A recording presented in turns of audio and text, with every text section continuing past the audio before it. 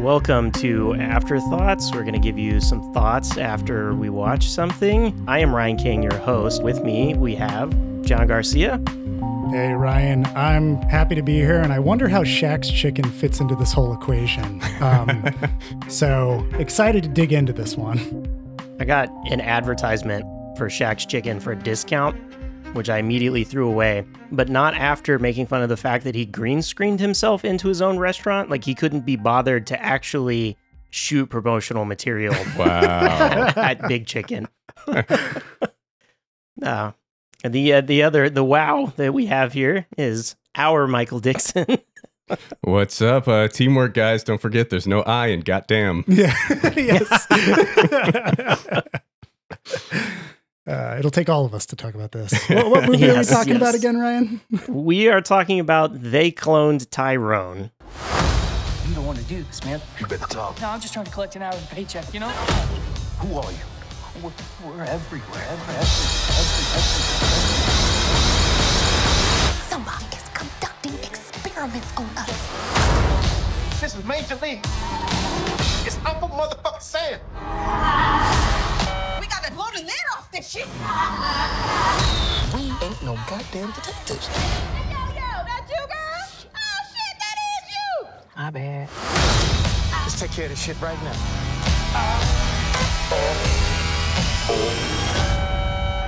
I don't know what that was,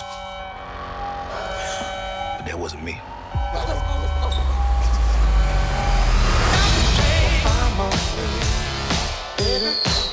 If we gonna buy it to the ensemble, let a pimp freshen up. Which did go to theaters, but I watched it on Netflix. It did? Really? Damn it. I would have seen this in theaters. A very small release. Don't know why. I don't exactly know the production behind this. It must have been one of those limited Netflix releases where they put it out in only like a handful of independent theaters. I don't think it showed in Austin. No. Some like technicality so they can get... Yeah, I looked it up and it was showing in like... It had like 3 showings in Los Angeles over the weekend. So yeah. It's like nowhere. This was something that I saw when I was looking for something to watch before I ended up watching Mithrigan, because I looked at this and I was like, oh, this looks interesting. This actually looks like it might be something. And I was like, oh shit, it doesn't come out yet on Netflix. And then I got pissed that it showed it to me and showed me a preview, but couldn't let me watch it. Bastards. It is a Coen-esque, in my mind, sort of murder comedy sci-fi movie, where we kind of have our 3 bumbling idiots of our main characters who stumble into a conspiracy, ? After our main character dies and shows back up. And relatively quickly we learn, not to mention that it's in the title of the movie, that he's being cloned to replace himself if he dies. I guess that's the plot. That's the start of the plot, I guess. That's where the roller coaster takes you at first. Yeah, I did appreciate, just on the mention of that, it didn't waste too much time before it got to what it needed to. Like, we kind of set up a little bit about the Glen and then kind of just got to him being shot and cloned, and then we were kind of off to the races. So our main, John Boyega, plays Fontaine, who's our main guy who's getting cloned. No, he does not play Tyrone, and I'm a little perplexed. The whole time I was watching the movie, I kept being like, where's Tyrone? What's going on? When is Tyrone going to show up? I felt like I was watching Itchy, Scratchy, and Poochie, just waiting for Poochie to come on screen. Yes. And then we have our secondary cast of Jamie Foxx, who's playing Slick Charles, who is a pimp in the Glen. Quite a character there. Very, very interesting choice for Jamie Foxx. And then our other, and I'm probably going to butcher names all over the place anyway, but Tayona, I don't know how to say her first name, Paris, who's also going to be in the Marvels upcoming. She's been kind of in the Walt Disney stuff, so this is a different, very, very, very different role, as she plays a hooker named Yo-Yo, who's one of Slick Charles's hookers, I guess, and I thought he offhand called her Yo-Yo just as like a slight early, but I guess that's the name she No. goes by. I guess he gave her That's that just name. It was the unclear name, to me, yeah. but Yeah. because she always bounces back, even though she claims she wants out. Yeah. And I did watch this with Darla, and I don't know that she had an opinion about it. She kind of was like, okay. She laughed during it, but I think overall was kind of like, I don't know what that was. I enjoyed it. I did find it funny. It did make me think of Coen Brothers stuff, so just because it's that. There's some repetition of dialogue. There's that kind of like these guys don't really know what's going on, and they kind of keep fucking up, especially when Slick Charles just accidentally shoots a dude. That was a very Coen Brothers thing to me. The sci-fi angle was... It is a sci-fi thing, but it was pretty loose on where it's going or what exactly the point was. It was kind of broad strokes, I felt like. I don't know about the like 70s throwback graininess of all of it. That was an interesting choice. Mm-hmm. Jamie Foxx is hilarious. Boyega plays a couple different roles, and he has kind of just like disappeared into it, but I did think Jamie Foxx was kind of the standout of pretty hilarious to me in this. Yeah, like he was overall, I liked it, but it did feel like a mishmash of some other movies and never quite hit something that I was like, oh, this is like cult classic type status or something. So, John, what was your take? I love this movie. I'll just start it by saying that because this movie is like a Black Dynamite that takes itself seriously for the purpose of bringing blaxploitation cinema back. And I felt like the 70s grain was definitely that kind of, we're doing this post-processing, we're going to try to put this in to give it that vibe, that texture. But then they have like flip phones, and everybody is kind of a little bit farther along than when 70s blaxploitation was big. The science fiction fits in line with a lot of the blaxploitation that I've seen, where there's always, this time it wasn't outright whitey, but it was outright like, there's an invisible, there's the man. There's like, yeah, like an invisible man somewhere that's pulling the strings and trying to perpetuate suffering in the Black community of Glen. And I found a lot of that. Like, I didn't really care past a certain point whether the science fiction held up or not, because I think it was going for something completely different in what it was trying to do. And it didn't feel like it was also trying to make a super pointed commentary about any of the things that it utilizes as like weapons against the Black community. Like, they talked about having hypnotic tracks in it and having the fried chicken that complacently makes everybody happy and whatever. I felt like those were all ends of the conspiracy itself, and that Kiefer Sutherland's character is the real one who's delivering like, oh, here's like the institutions of racism, and here's like the things that are supposed to perpetuate this. But the rest of it is this kind of like, hey, let's just have a trio that bumbles around and discovers this conspiracy and tries to get through. I actually didn't feel like the characters themselves were dumb. They made poor decisions and they logically would bumble into things, but I felt they always did it from a particular emotion that was driving them that they couldn't either control or that was like deeply existential, which put an interesting twist on it. Usually it's just like, yeah, we're just fuck whoever this is. We're going to shoot these people and then be done with it. Like Black Dynamite kind of sums up all of blaxploitation really well in its homage. I should have known it was you all the time. I should have asked myself, who's a man so wicked, so cruel, to serve smack to the orphanage, kill my brother Jimmy, and put out a drug to shrink Black men's dicks? Only one man, and that's you, Tricky Dick. Black Dynamite. There's a perfectly reasonable explanation for that. Of just being like, oh, they put something in our drinks and we're going to have to go and kill a bunch of like white guys. Here, it's a bunch of white guys with afros. And that actually plays into the plot. I really liked how a lot of the elements of this movie were very like, it's the Chekhov's gun, the Spielberg kind of, they instill it early and they repeat it here and there, and then it comes into play later. Like even an offhand comment about Yo-Yo wearing a wig where she gets offended comes into play later. And I just loved how neatly it wrapped a lot of that up and explained it in the later points of the movie. Yeah. And then John Boyega, I've only ever seen him in Star Wars and Detroit. So it was just nice to see John Boyega stretch into a different role and be somebody different here and get to play three different kinds of John Boyega.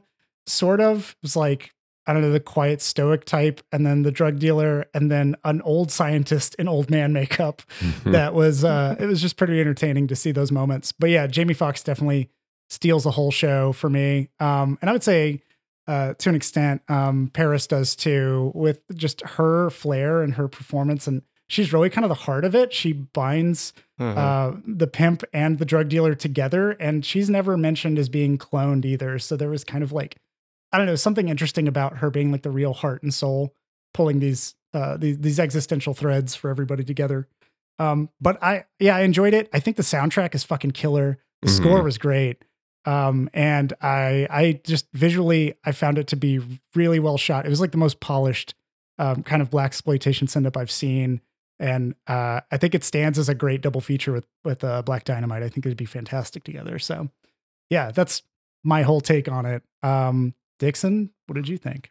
Yeah, so when Ryan picked this movie and I looked it up and I saw that the writer-director was one of the screenwriters on Space Jam: A New Legacy, which is the worst movie in the history of mankind. And so I had very, very low expectations going into this and was kind of upset that Ryan made me watch something written by this guy. Ryan, you never saw Space Jam: A New Legacy, did you? No. Yeah, My kids saw I can it, tell. and so now I don't have to because I wasn't there. So. But I was pleasantly surprised by this. Jewel Taylor, the director and co-writer of this movie, did a far better job than with Space Jam: A New Legacy. Granted, there are like 5 other people credited on that screenplay, and so who knows what was his fault and what was other people's and what was just Warner Brothers fucking things up. But glad to see that he got to do something that was more his own and less a commercial. And I really liked this. The first half of the movie I was really into. And then I think as the conspiracy kind of unfolds, and then like by the time they know what it is, and for the second half of the movie, they're just kind of trying to figure out how to go about, overthrowing this entity. And I felt like it got a little less interesting at that point. Like kind of the mystery of uncovering what was going on was fascinating to me. And then once they get there and they know what's happening, like, okay, yeah, I'm seeing this play out. This is fine, but it's not as gripping as the first half of the movie. I thought the 3 lead characters were all great. Boyega, Fox, and Paris all did a really good job. Fox's character, Slick Charles, is just hilarious to me. Like the parted afro and the like leather coats and the furs and stuff was just hilarious. I had a lot of trouble figuring out when this took place. It's like, the fashion is like 70s. The cars are really old. They have flip phones. And I'm like, is this today? And it's just the hood. And this is all like hand-me-down stuff that they've had for a long time that have been passed down because they're in the hood. Or is this like, is it taking place in maybe the mid-aughts when flip phones are a thing? Or, I don't know. It was hard to tell. And then there's like all the crazy tech of the underground that, it's like, is this happening in the future? Like it's kind of hard to place it, which I think is kind of interesting. This town, the Glen, we don't have any idea really where that is, what part of the country it's in. And they're able to kind of create their own unique atmosphere and setting, I think, because of that. The visual style, I think, in theory, is interesting, having the grain on it, but I felt like it didn't work super well in practice. Like it was shot digitally and the grain was added in later. And I thought it like made the image look kind of flat in parts, especially darker scenes. And there are a lot of scenes at night in this, and the contrast was really low. And I felt like I was having a hard time telling what was going on in some scenes. And I was like, well, maybe if I turn the brightness up on my TV, but that just made it worse. And like, because it's just in the frame itself, the contrast is not great. And I think the grain probably contributes to that problem a little bit. I understand they probably didn't have the budget to shoot on film, but I almost wish they had just shot this on 16 millimeter or something if they were wanting to do this old school grainy feel. Probably cheaper to shoot it in 4K digital than it is to shoot on 16 millimeter film, even though 16 is not super expensive. But I wish they had done that. And I've seen some indie movies that were very low budget over recent years that have done 16 millimeters, such as Red Rocket and a few others that looked great on 16, and they have that nice grainy look to them that feels authentic and old school. So I wish they were able to do something like that. Given the constraints, I almost wish they had just not done the grain edition, but I appreciated the aesthetic they were going for. Just feel like it didn't necessarily work super well in execution, but yeah, I mean, overall, I had fun with this. I thought it was a fun ride. Just those three characters, I think, are really strong, and you're spending the whole time with them as they're trying to figure out what's happening in their community. And I thought it was fun spending time with them. Also, the conspiracy that they're uncovering is very relevant, for, I mean, any post-slavery period in America. Like, there's always, the government is working to undermine the success of African Americans and doing things to create these situations with ghettos and limiting financial mobility. And I think the turning that into a sci-fi movie with a plot with like this underground laboratory of like white government officials working to keep them down was just kind of an interesting way to explore that socio-political problem. So I enjoyed it. Yeah, I think the sci-fi aspect, which you're just talking about, is honestly is pretty much everything that's happened to Black Americans just made literal. That right, yeah. Like using the even not necessarily called ghettos now, but still kind of a similar concept to the areas in the city where it's just hard to get by and get out, and then on top of it, the products that we sell them, the image that we sell them. I say we, I guess, I mean, you Americans. got like, I am a white CIA, person too. Yeah, you got like the CIA bringing cocaine into the black neighborhoods, right, and so, or crack into black neighborhoods. It's like we've done this stuff as a society very literally in the past, and doing it in a way where like, oh, we're just gonna like, every institution of the community, we're putting some sort of chemicals in the fried chicken and the shampoo and the music they're playing at church, all these things that are contributing to that situation. I thought was interesting. Yeah. Well, yeah, and that it's even to the point of like it just the concept of testing on Black Americans, right? Our government has done exactly that without their knowledge, tested on them. And then even further, I guess that's where I get like, it gets a bit fuzzy when we get to the old man, but essentially the concept is a eugenics, right? Of like kind of genetically getting to sort of one race to erase everything. And then I guess the concept is we won't have any infighting in America anymore. It's a literalism of assimilationist methodology. Right. It's not enough to look and act like us and have your hair straightened. You need to have like white skin to actually belong in America, is kind of like what I got from that conversation. And it wasn't even like, he was talking about changing like the genes of people in Chinatown too, and inferring that there were experiments going on there as well. And it was like, this is all the assimilationist techniques that are used and things that have been pushed on people.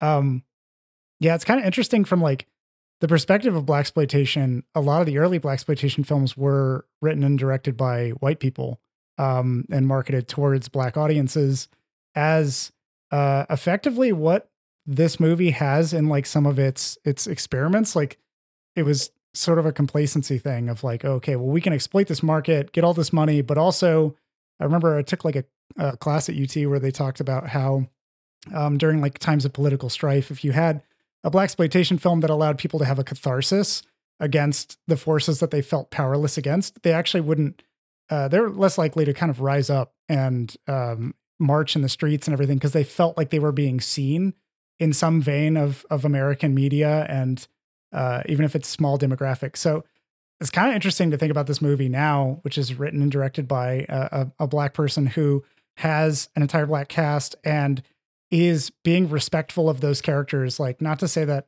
old blaxploitation didn't hold up some kind of respect for its characters. When you look at it, they make them strong and powerful, but they also make them pretty flat in terms of their motivation. And here, like, there's existentialism mixed in. There's like all these other aspects to trying to be Black and wanting to be Black, and like there are parts of the conversation about that. Yeah, the throwback to blaxploitation, as it's interesting, and I like the idea of it. I agree, the graininess I was like, after a point, I was like, this isn't working. They went as far as like cigarette burns in the corner and Yeah, I saw some that. hairs and stuff in there every once in a while, which is, and it's interesting in concept, but again, like, yeah, with it like not being set in the time, and it came off a little weird. But I do think, yes, like this is absolutely is a blaxploitation movie, and it is that I would say the later blaxploitations are absolutely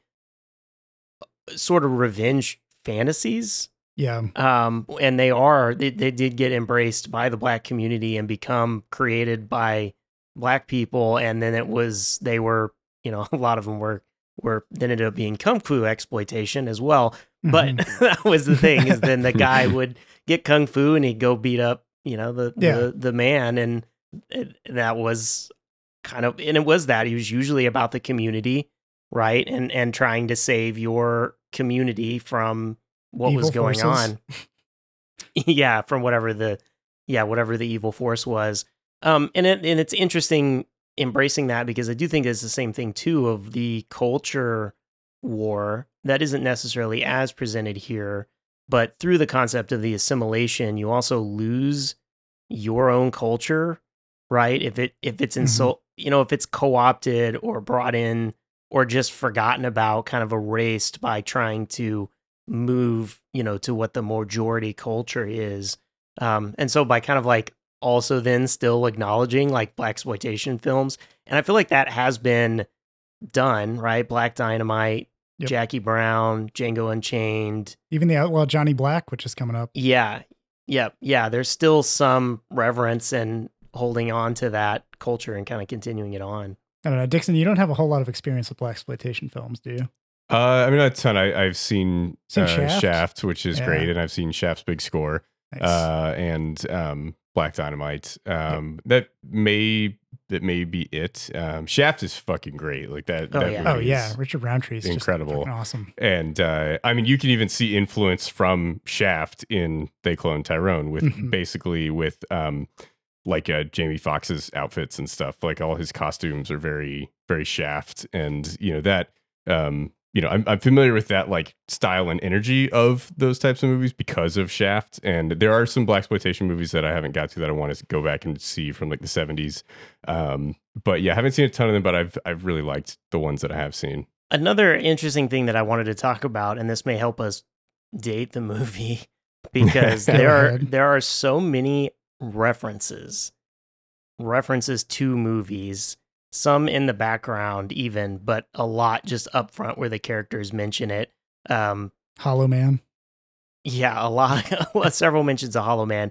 I was going to say there is a specific mention of giving someone a David Carradine, which Yep. at least puts this into probably the 2010s then, or right, if it was right at the time, 2009. So it's at least in that time window. Horrible joke and hilarious at the same time. Yes. I'll acknowledge.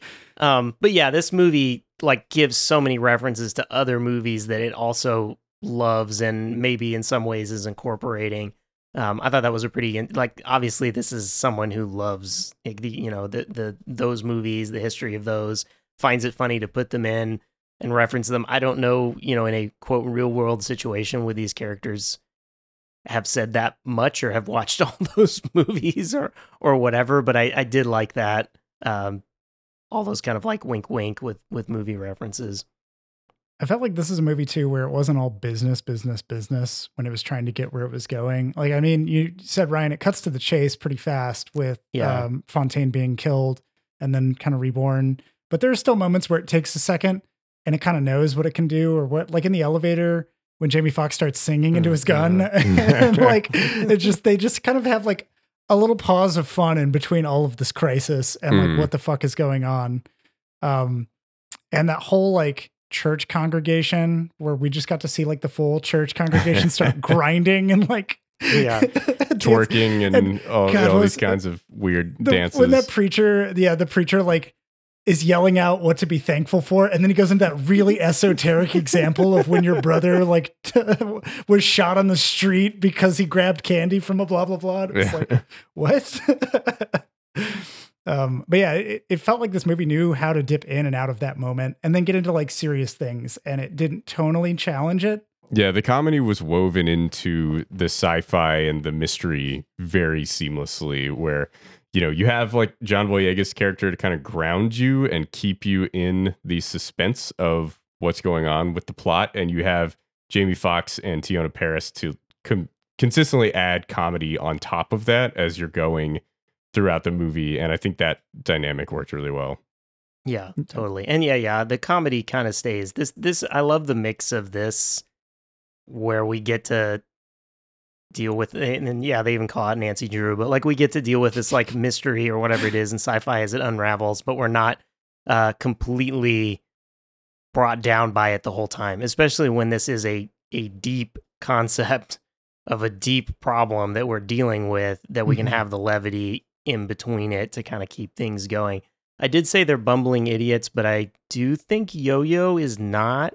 Yeah, if you actually she's sharp. pay Super attention, sharp. she's definitely the smartest of them, and the one that kind of tends to be able to get more of like quickly what's going on or But how she's it's not working a clone, or whatever. so Fontaine Yeah. acts out of impulse, and Slick Charles is just like Slick Charles. I don't really know how to describe his intuitions.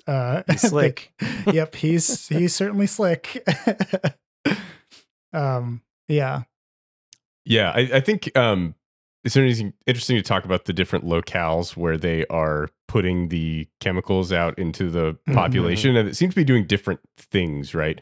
And I'm not sure exactly what the goal is of each one, but like they go to Goddamn Chicken, which is just God, great, that was like, a hilarious. great The name for a commercial fried for that, chicken too, place. was Oh, the amazing. commercial was awesome. I was like, oh, I want to go there. But like, yeah, they go there and the chicken is laced with some sort of like white powder chemical that is like just makes everybody start laughing their ass off. And like we see, you know, before that scene the night before, they find the first elevator in the trap house that goes down into a laboratory, and Jamie Foxx sees what he thinks is cocaine and doesn't. He just starts laughing as he's pointing a gun at this lab tech. Tapioca spun. Tapioca. Beige. Okay. Banana. Okay, please, just You look like a game show host. That's what you look like. You look like a Manila Foley. Yeah. And a good example of balancing the comedy and the drama there is, you know, he's laughing while pointing a gun at this lab tech, and meanwhile Fontaine opens up a body bag with himself inside of it, right? And they jump right to that, but it works pretty And- seamlessly. Yeah, and he's having like a whole moment. And even when Slick Charles shoots that man, there's still like there's a beat where you're like, oh, it happened. And then immediately there's comedy going on after. Oh, shit! God! Shit! Oh, goddamn. Yo, goddamn, look what you made me do. Man, just shut up. Shit. Okay, dude, come on, player. Come on, player. Now, come on now. Come on now, player. Come on now. Just stay in there. Listen, we ain't got time for no sensitivity this shit. motherfucker did. Okay, we ain't got no time for no negativity. Go get me some goddamn wet naps, something. Let's clean up. Come on, player. Get on your feet. Get on your feet. Trying to get out. There's so many white guys with afros at weird parts of the movie, and you're like, what is going on? But like, they don't really draw attention to it, and so Yeah. you're registering this in the back of your mind and not really noticing what's going on until later in the movie. But yeah. Yeah. I did like that trap house had OSHA standards up on the wall. Like they go into the break room, and I was like, this is way too complicated of a break room. That was pretty funny that the break room was on the main level, the like main not floor, yeah. in the laboratory. Yeah. They're like, they have a break room in this trap house? What are they taking a break from? They have like a soda machine in there. And TV that's like, playing Bloodsport. Yeah. oh, fucking love Bloodsport. Yeah. But yeah, the chicken place, and then they have the hair salon where they're putting in shampoo into people's hair and like straightener into people's hair to Sedative. that's like relaxing them. And then at the church, you have the music that is like That was hypnotizing it people was and their- putting them into this weird euphoric No, it was state. their The music and the grape grape juice. juice. Yeah. Oh, it's the grape Yeah, it was juice the at grape the church. juice they were Yeah, using yeah. for communion. Yeah. And then the music at the club. Yeah. Yep. Right. And the music at the club. Yeah, It definitely like the Institute. And then then there was one in the corner store, right? It was like through the Where they sell the 40s. beers in the And- back where they sell the 40s Right, yeah. and lotto tickets.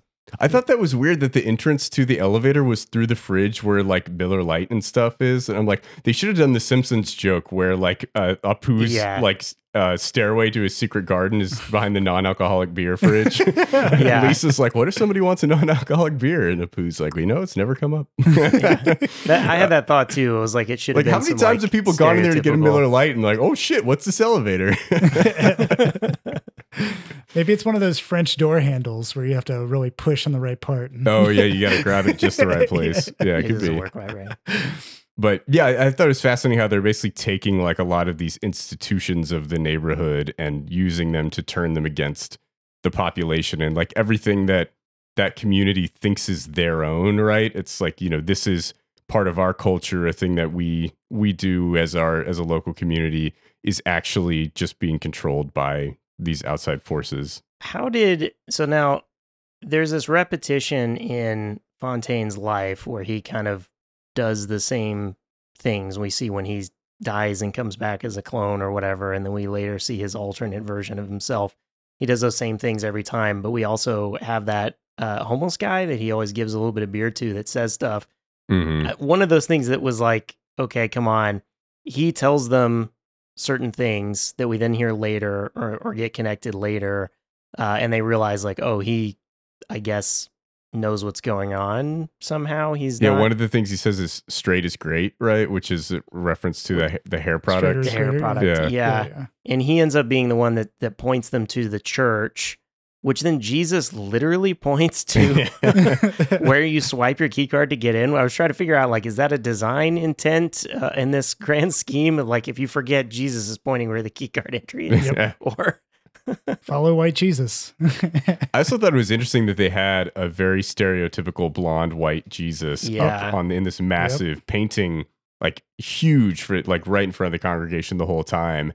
And like that seems like a representation of kind of Christianity being used by white people as a way to control like slaves originally, to like pacify them and keep them from revolting, and then kind of still used after that to, you know, kind of keep them from kind of grappling with their differences with white people, and to, you know, just kind of pacify them and to not have them actually fight for political freedom and things like that. It's like, you know, still like Christianity has been used like that ever since it started, but just, you know, another example of it. I thought that was an interesting representation in the film. And it lends into being a whitewashed Jesus, right? Like it's the same thing. Specifically being eugenics. white Jesus. Yeah. And it plays into those platitudes too, as like the pastor for that church is saying, It don't matter how bad your life is. It don't matter. Your grandson Jamal was gunned down in a drive-by shooting right next to the Dairy Queen. and it's the exact same thing with like the people who tell you like money can't buy happiness. Those people don't know that money buys fucking comfort, or they won't admit to you that that's what fucking money's supposed to buy, is security and safety. And that is the happiness that you can get, because then you can fucking focus on other shit. And it's that same kind of thing of like just empty platitudes to placate a population that others people see as a powder keg waiting to be a problem for them in some way. And here we have like a trio that's trying to fight to assert their identity, to assert like who they are as Black people in this community. And I think the aspect of them being clones makes it even more interesting, because to be a clone means that you're not even human in a way. They consider them to be like, just, oh yeah, you're playing a part. Like, and when you die, we'll just put you back where you are. You're like a chess piece. Well, it mainly dealt with the race thoughts. There were some good potential for sci-fi thoughts underneath of like, what is the self? Like, what's the reality of that for the clone? Like, who are they? You know, they don't have parents. They don't, like, their memories are made up. So very much like a Blade Runner kind of thing. Yeah. We didn't really touch on that. Like, we kind of just had our version of Fontaine, may not even be his name, I guess, like of the original. And just kind of like, well, he gets that a little bit of like, oh, I'm me. And I guess he's over the existential crisis of being a clone. Yeah. He has that moment where he breaks down his mom's door and realizes that she's just a tape recorder. And like Yeah. that seems to be where he's really grappling with that. But he does seem to come to terms with it rather quickly. I think maybe just by necessity, because they're like, fuck, we have to either decide to just live with this or decide to fight against it. And we have to do this very quickly if we're going to actually make a move. Yeah. Did you want to talk about the other patterns in Fontaine's behavior? Was there something else, Ryan, that you noticed in particular? No, I think it was just an interesting using the gimmick of the kind of loop, right? The Groundhog Day kind of play effect? with stuff in this movie. Yeah, the kind of Groundhog Day effect. Not to mention and you guys said there were some of these callbacks, right, where something early is mentioned and then it kind of later comes back up. I definitely the part with the wig at the end, like totally caught me where I was like, aha, yeah, that's smart. Like, yeah, because they're going to put the hair product in to test on Yo-Yo and she seemingly like passes out or whatever or dies or something with it. And then she pops up and beats up the guy and escapes. And your kind of instant reaction, or at least what I was like, well, why the fuck did the hair product not work on her or whatever? And then she goes to pull the wig off and I was like, oh yeah, she has a fucking wig. I was like, that's good. That's good. Yeah. Or the Slick Charles hot swap and the clones. I don't even know if that was really foretold, but we saw a Slick Charles clone, so we knew he was a clone. And then Kiefer Sutherland trying to like mess with Yo-Yo. I think that was probably the most, the part that kind of like got me the most like, all right, this is a little bit stretching it for me. It was like Kiefer Sutherland just monologued a lot towards that end moment. He was like really leaving the window open. And hey, maybe I can just chalk that up to arrogant white prick. That's perfectly fine. And a lot of them are into monologuing. Yep, that's true. We got 3 of them right here. Especially when he thinks he's winning, I guess he just thinks he has everything in control. Yeah. I did like you mentioned the Groundhog Day effect. That's what I thought was happening when he gets shot and then wakes up the next morning and it's like, oh, they're doing a Groundhog Day thing. Okay, well, that's interesting. We'll see how this goes. And then he goes to do all the same shit that he did the previous day. Like, yep, we're going through the day again. Yep. But then he shows up to Slick Charles' place to get his money and he's like, nigga, where the money at? Do you not remember getting lit the fuck up?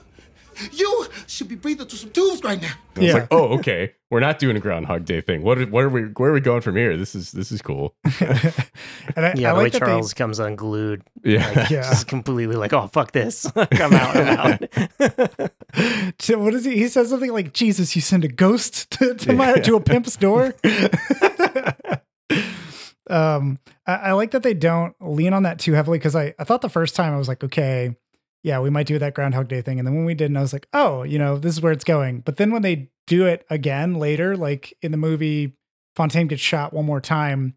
And I really thought they were going to start a montage of him just getting shot and dumped out on a curb several times. But they did not. And I appreciated that I'm pretty sure they were cognizant they could have easily done that. And it probably would have been, serviceable and kind of fun. But they were like, no, this is actually part of a greater scheme, like a heist of sorts. Yeah. And that was way cooler. I guess we really only see it 4 times, I think. Yeah. Because there's like the initial, and then there's the, new Fontaine does the same thing. Mm-hmm. And then I think we have it, the third time we have it is after they agree to just forget about it, I guess, and just go back to their lives.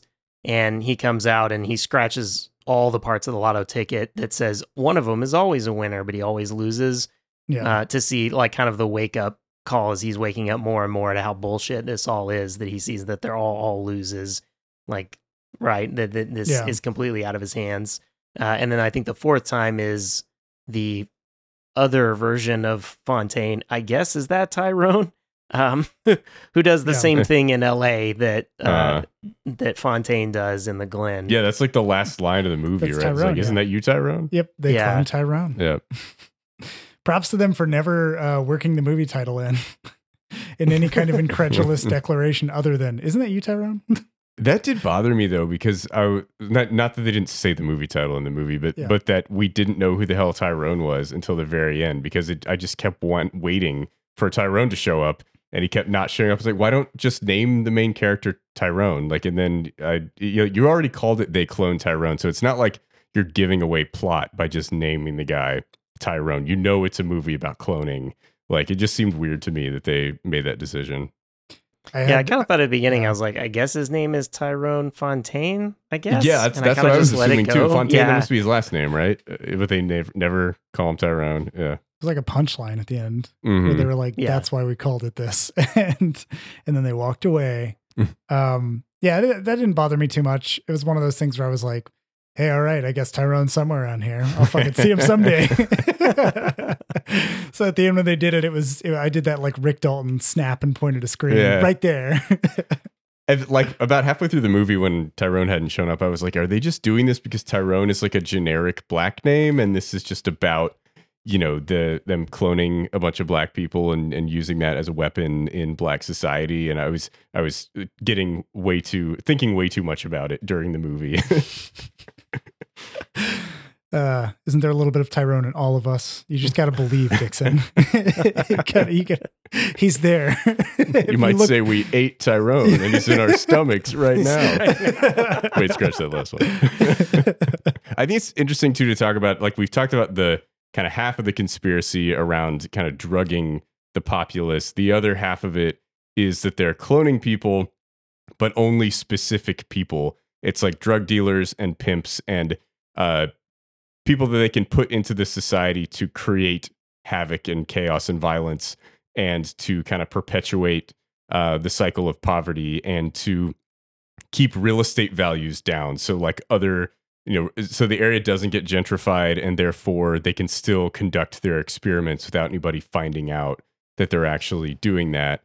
And I think like that in combination with the drugging is kind of, the movie saying like, this isn't like, I don't know, you see like a bunch of conservative idiots who are like, black population in this country just needs to like have some morals and some father figures and blah, blah, blah. And like, just stop being recidivist assholes. And it's like, no, like this is created by the system we have in place, like thought out to an insane degree, like that we have purposely created a society that looks like this, that, creates poverty for black people and makes it very hard for them to get out of that. And, it's, you just look at like everything in their community is created by these, scientists, the US government, whatever is controlling this thing and creating the situation that they're in. Yeah, definitely like reinforcing, and right, that's what society kind of does, right? It reinforces the systems that are in place. So yeah, having that idea be that like those things are the linchpins to keeping that society broken. And in a way, right, like that is true, absolutely true of drug dealers and pimps, whether it's Black America or everywhere. That's, the oldest crime is pimping or whatever, essentially, right? But in those instances, they control the community. And we see Fontaine, the beginning, this little kid comes to him and snitches right off the bat. And that's absolutely like when you think about gang activity or drug dealing, the sort of start of it, of in the community, these little kids, don't necessarily realize the full extent of it, but they want some cash and they want to be part of something and they, start to follow it. And eventually, like, when can I get a bigger deal? When can I get a cut? When can I write? And sort of just perpetuates that because it's right there in front of their face. Or women who get sucked in sex trafficking or whatever and kind of unable to escape these situations. Yeah. So I'm assuming the church leader was probably also cloned. I don't know. Something that just holds whatever the system is. Probably. I don't think they showed him in the clone tubes, but if he wasn't a clone, he was definitely a willing participant in what was going on. Yeah, that was David Allen Greer. Blink and you miss it. Yep. I appreciated that. Well, no, I don't always see him anymore, but always liked him back in the day. Pretty funny sketch comedian. Yeah. I also like the what was the other? There's a strip club. That's the other door that leads. Oh, that's into where the lab DJ as is. well, Yeah, it's right? a strip club. Where the DJ was. Sorry, I just like had that moment where I was like, they went into another place. What did they go into? I love how elaborate they just come out of those lockers. Yeah. The lockers that say like unique and perfect or something are like the names of the strippers. It's like, Wow. And then they have a white DJ in there, and somebody like yells over the loudspeaker, like, "Hey, like we got 3 runaways, stop them!" And then he switches the song to some hypnotic thing that makes everybody really sluggish. And like, I think does Charlie get caught up in it? And they have to like Charles, drag he him starts out. to, yeah. Spinning around. Yeah, they're hypnotizing. Yeah, some of those some of the scenes too can get pretty intense. For as kind of funny as it is, there are definitely moments that are pretty creepy and weird and like really capture your attention.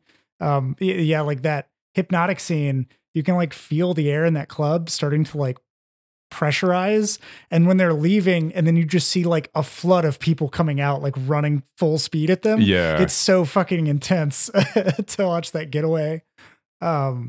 But yeah, that's those sequences and like the fight choreography toward the end too, like when everything's going to chaos. I just felt like that was really well orchestrated. I know that I don't know, the latter half really is not as strong as the beginning, and that's because the mystery's gone away. And now it's just left to like, we got to fight whatever this is. But I still found a lot of moments that were funny or interesting. Like there's a dude riding a scooter and he just gets fucking knocked over. That was awesome. Yeah. Like a bunch of that shit going on. Just great. And that other guy, what is it? Fontaine's friend who's like posted up in a desk. He's like, "Hey, guess where I'm at? Underground. Get the girls. Come on, get some shorties. Like, come over here." It's like, this is great. This is just perfect. So talking towards the ending and the later chunk of the movie, it really is kind of the prolonged invasion, I guess, where they work out this scheme and invade the laboratory. And then we get kind of our couple of monologues from Kiefer Sutherland. We get the monologue from, I don't know if we caught his name, but the original version of Fontaine that is the doctor, behind all of this stuff. Motivations, not sure. He kind of says some, but I didn't really get the leap from whatever. But, and then it's kind of all the people come out and they let all the clones loose. And then we kind of get the cut to Los Angeles. So it is kind of like slower because I think you're at that point where you're like, well, they're all down there and there's kind of 2 ways this movie could go. Like we get out and get some sort of victory, or we're going really, really dark territory and none of it matters. But it's sort of like at that point, you got to just know like, all right, let's kind of get to it. And it kind of slows down. And I will say like the ending where they just let all the clones out and the news is on them.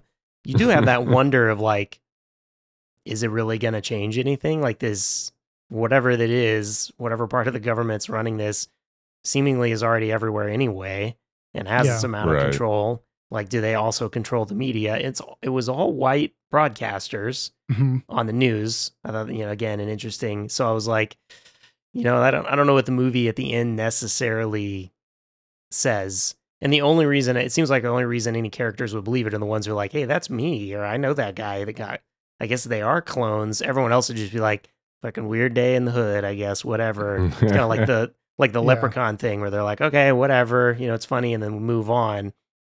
I don't think Leprechaun was real. I'm just saying it's like a news media hype thing. Ryan's a leprechaun. To me, it looked like a leprechaun to me.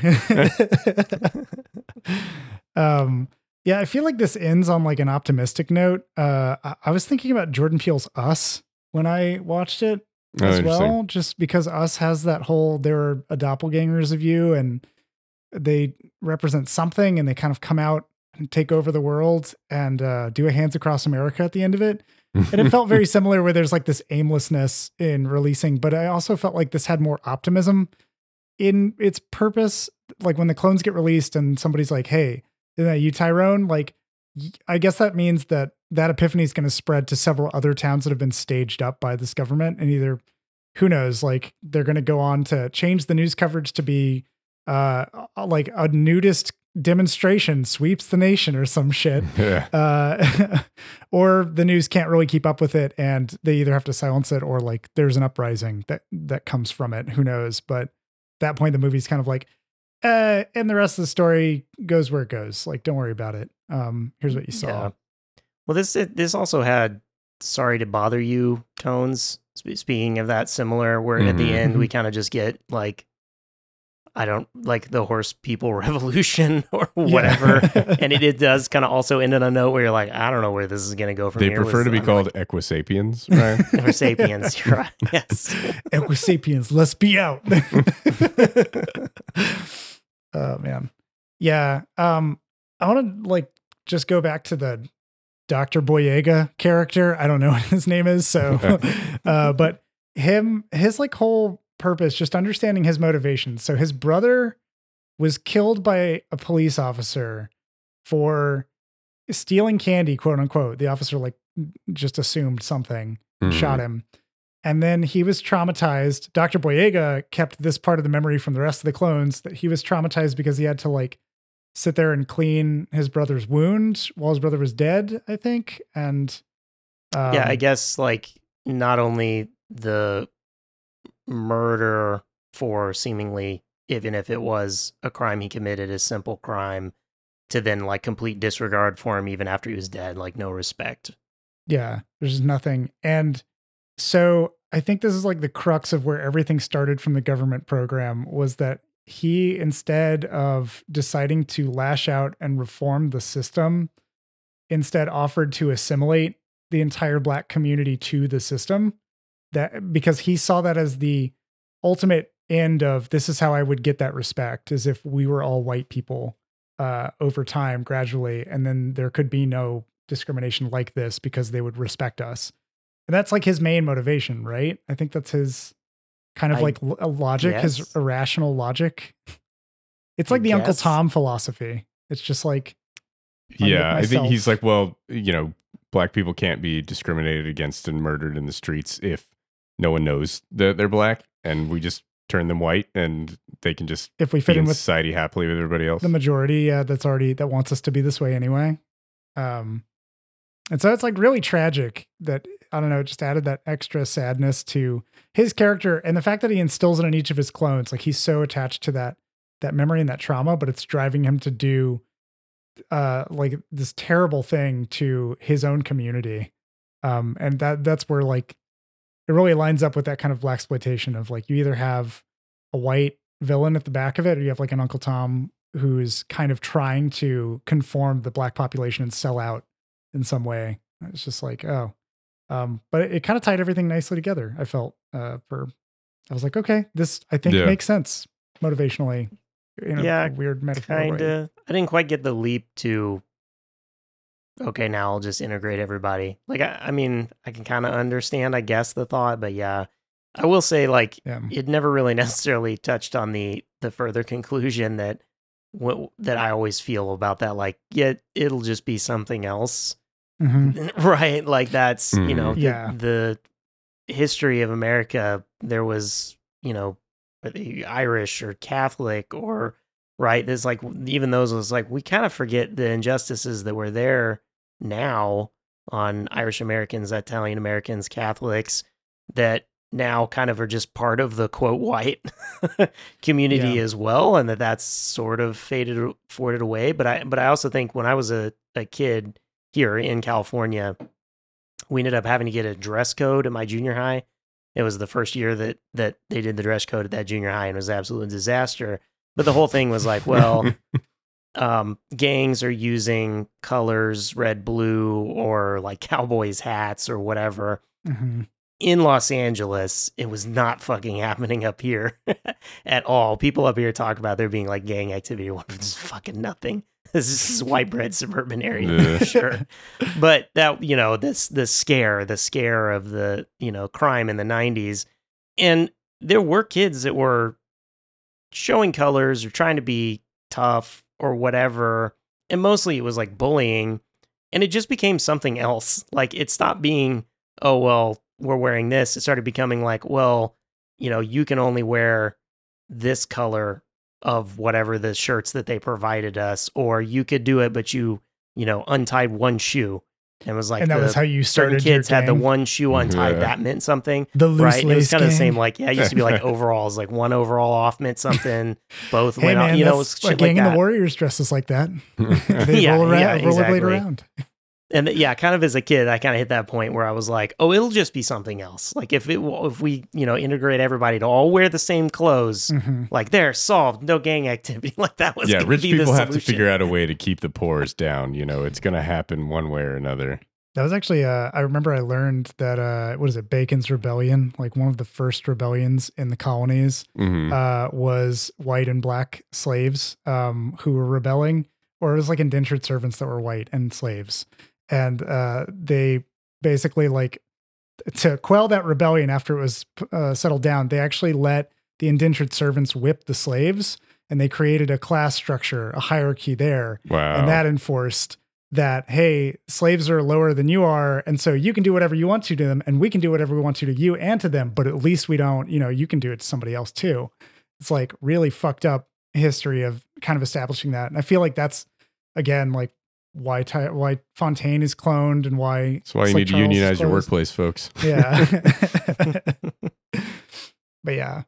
Yeah. I have one plot complaint that it's like, it kind of doesn't matter in the movie, but like, I mean, it matters in how it ends, but like emotionally, it doesn't really affect anything. But when they're underground and they get everybody down there and they're fighting all the scientists and stuff, like they establish earlier, Kiefer Sutherland does, that there's like a magic word that he can say. I forget what it is. Olympia Black. Yeah. Olympia Black. They like, Olympia he can Black. then control all the clones when he says that. And there's, hundreds of people run around underground, a significant amount of which are clones, and nobody like calls over the loudspeaker and says Olympia Black or anything. And so I was like, that seems okay. Like, it seems like they should have been able to defeat these guys fairly easily, but whatever. And then you get to the, Fontaine on Fontaine showdown.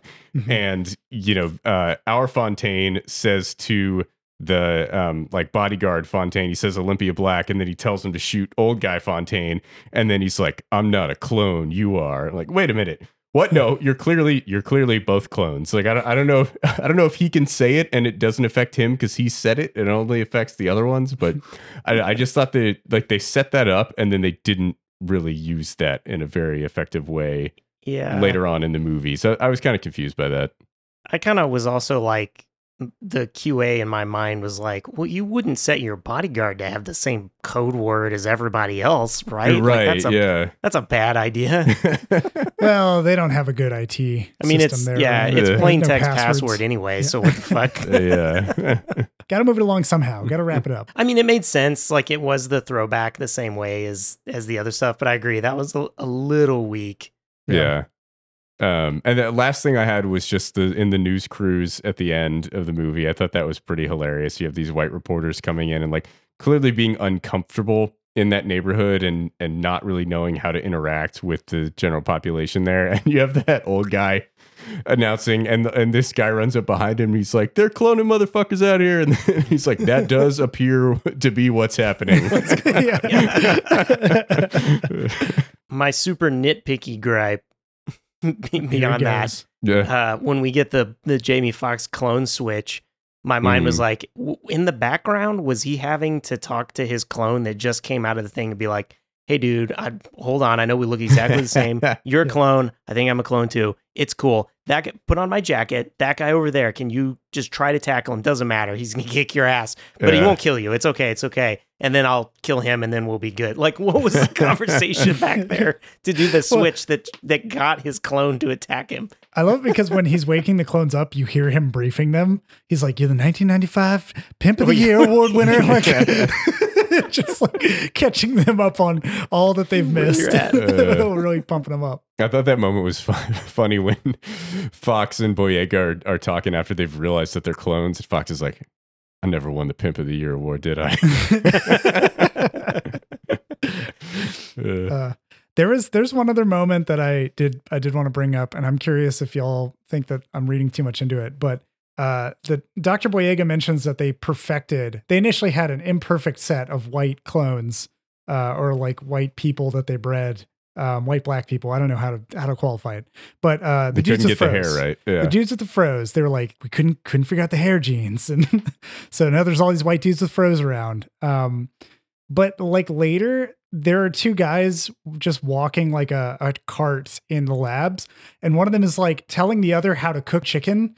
in like a crock pot. yeah. And Oh, he's that's like, you don't even hilarious. need salt or anything like that. And he's like, wow, that sounds good, brother. Like, and he just does it. It's like you just boil it and it brings out the boil it. natural flavors of the chicken. Yeah, exactly. Yes. No And salt and pepper? Nope. I was like, are these the perfected that the Dr. Boyega is talking about? Because that makes it even funnier that they show up for like 2 seconds to talk about I didn't think about boiling that. And chicken. They eat boiled chicken. Yeah. The I fact thought that it was that's just a funny. commentary about white people, and it just said like whatever you hear conversations from like the lab techs, they're all the whitest shit you've ever heard. Yeah, that was where like it kind of got me in between because one of them calls the other brother really loudly in a very forced Okay, way. yeah, And I was yeah. like, is this the broham kind of thing? Yeah, maybe. That's funny. Bro, you ever Yeah, I eat think boiled chicken, bro? I was So fucking caught good, up bro. on first the disgustingness of boiled chicken and second the like trying to understand what the natural flavor of chicken fucking would be. Yeah. But yeah, those little details, I caught that and I was like, huh, because I watched it twice in a row. I kind of like went I saw that. one after the other. I was like, I'm gonna remember this. Did you sat down right after you finished it and just started over again? It was like a few hours in between where I was like, hey, Sasha, you want to watch a movie with me for the podcast? I didn't tell her that I already watched it, but Yeah. then we watched it and I just gauged her reaction most of the time and was writing down like my favorite quotes and stuff. What was Sasha's Yeah. take? Sasha liked it. We ran too late into the evening and she obviously powered down for like half of it and woke up when all of the clones were being set loose and everything was chaos. I was like, I'm not going to try to explain what's happened in between when you fell asleep in this period of time. But then she was like, from what I saw, I liked this movie. I would recommend this movie. I was like, you can't do that. You have to see all of it. You like what you saw. Yeah. Hopefully it was most of the movie. Yeah, you got to calculate the percentage and then you can weigh it. And the first half was my favorite part of the movie. That's she Yeah. got the good stuff. Yeah. Yeah. Yeah. You if you fell asleep for Sorcerer all the way at the beginning and then watched the bridge and then fell asleep at the end, Yeah. it's an amazing movie. True. Good. Fair point. Yeah. It's the only other thing I had to mention. I really did appreciate a lot of the little nods and little subtle things in this. At the beginning, and we see it in the background a couple times, but it's not one of the products that's mentioned through our stuff. There is a Mountain Dew-esque soda that's on the soda machines Mm-hmm. that's called Soma, Somaah. Okay. Oh, I didn't I notice guess that. for like, yeah, it's absolutely one of those like blink if you miss it in the background. I don't know if it is, but to me, I feel like it had to be a reference to the drug in Brave New World, which is called Oh. Soma. And there are elements of the like Brave New World of having like, okay, we're going to create a class system and you're part of this class. And there you are. And we use the drug to keep everybody pacified. So I was like, it might be a good, I'm not Nice. sure who put that in there, but this is a potential little wink in either the prop department or someone. Yeah. Real quick, I also want to sanity check because I was reading an Empire article. I linked it to y'all, or I like showed the screenshot where it said that Jewel wanted to write this movie in like a Truman style with Groundhog Day send up and Like this Truman Show homage style, to you mean? Truman Show, not Harry Truman, Truman Show, Truman Capote? What are we Truman talking about? any of those. Yeah, wanted to write it in a Truman Show style, sort of homage with Groundhog Day elements. And then Empire just says, and a Napoleon Dynamite send up. And I was like, Yeah. that's bullshit. This fucking person doesn't know what movie they're supposed to be citing. Black Dynamite? Is I'm it? pretty sure it's a Black Dynamite thing because That has they to be, right? heavily say like, oh, the 70s grain is inspired by Napoleon Dynamite. And I'm like, that movie does not. It's shot on like grainy digital, sure, but it's not a 70s grain. Very. I mean, that ashamed does of you, feel like a Empire. very disparate movie from Yes. from these other things that they list.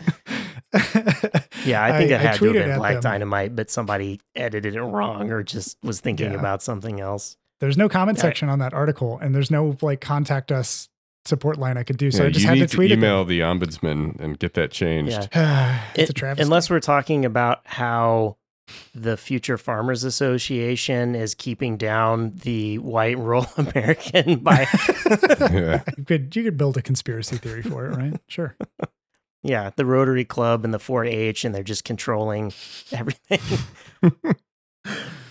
So yeah, let's. I was gonna say we'll go around and wrap up their thoughts on would you recommend this? I would recommend it. I kind of like anything that's just something different.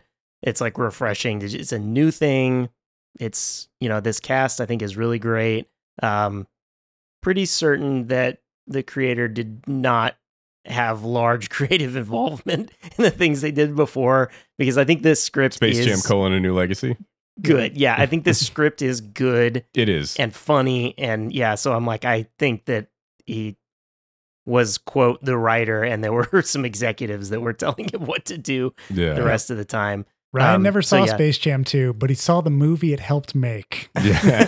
Yes, it paid for. So yeah, no, I think this is a good breath of fresh air in my opinion. Darla enjoyed it. I don't know if she would recommend it or not. This was one of those she's always if I can sit there and enjoy it, it's good. That's kind of her. Even those are sort of are quote terrible characters, you do kind of care for them. Yeah. John, what's your take? I said it when we began this. I'll say it again. I love this movie. It's a really fun blaxploitation romp in a contemporary-ish setting. I think it's you have to pull it forward a few decades if you're going to make a blaxploitation film now, and this does it excellently. And the ensemble cast just knocks it out of the park with the chemistry, the comedy, and even the existentialism that comes into it. There are parts of the plot that are pretty weak, and there's some pieces of it towards the end that they just don't hit as hard as they did in the beginning. But overall, I really enjoyed it, and I would recommend it for sure. And I want to look up the soundtrack and the score and just listen to those for a while. Those are in my head now. So, yeah, I would definitely recommend this movie. Had a good time with it. First half is great. Second half is solid, and I think it's definitely worth watching. It's a fascinating script, and despite the previous work of its creator, but also Jamie Foxx was a producer on this, and I think that was probably helpful in a lot of the production value and kind of the care that was put into making this as good as it was. So I thought he was great, acting in the film, but I'm guessing that he probably had a hand in kind of making this as good as it turned out to be. Yep. Yeah. Especially since he gets to steal the show, then I guess, as his character. Yeah. You put the money up, you get to be in the movie. We're just lucky Jamie Foxx is good at it. Yeah. Yeah, absolutely. Well, that wraps up this episode of Afterthoughts. That was 3 Yeah, You Should Watch It's on They Cloned Tyrone, which you can watch on Netflix, because it's probably not in a theater around you, because even after it went into a theater, I doubt it'll be there next weekend. Yeah. By the time you hear this. I was your host, Ryan King, and with me tonight, John Garcia. And just beware, everybody. Look out for the magical box of 40s that opens up into an elevator. But if you find it, maybe don't get in. See what's up. Yeah. Or take your gun with you. Pack a rod. Yeah, your little snub-nosed 38 that's gold-plated. Yes. And also joining us, Michael Dixon. Thanks for putting up with our bullshit.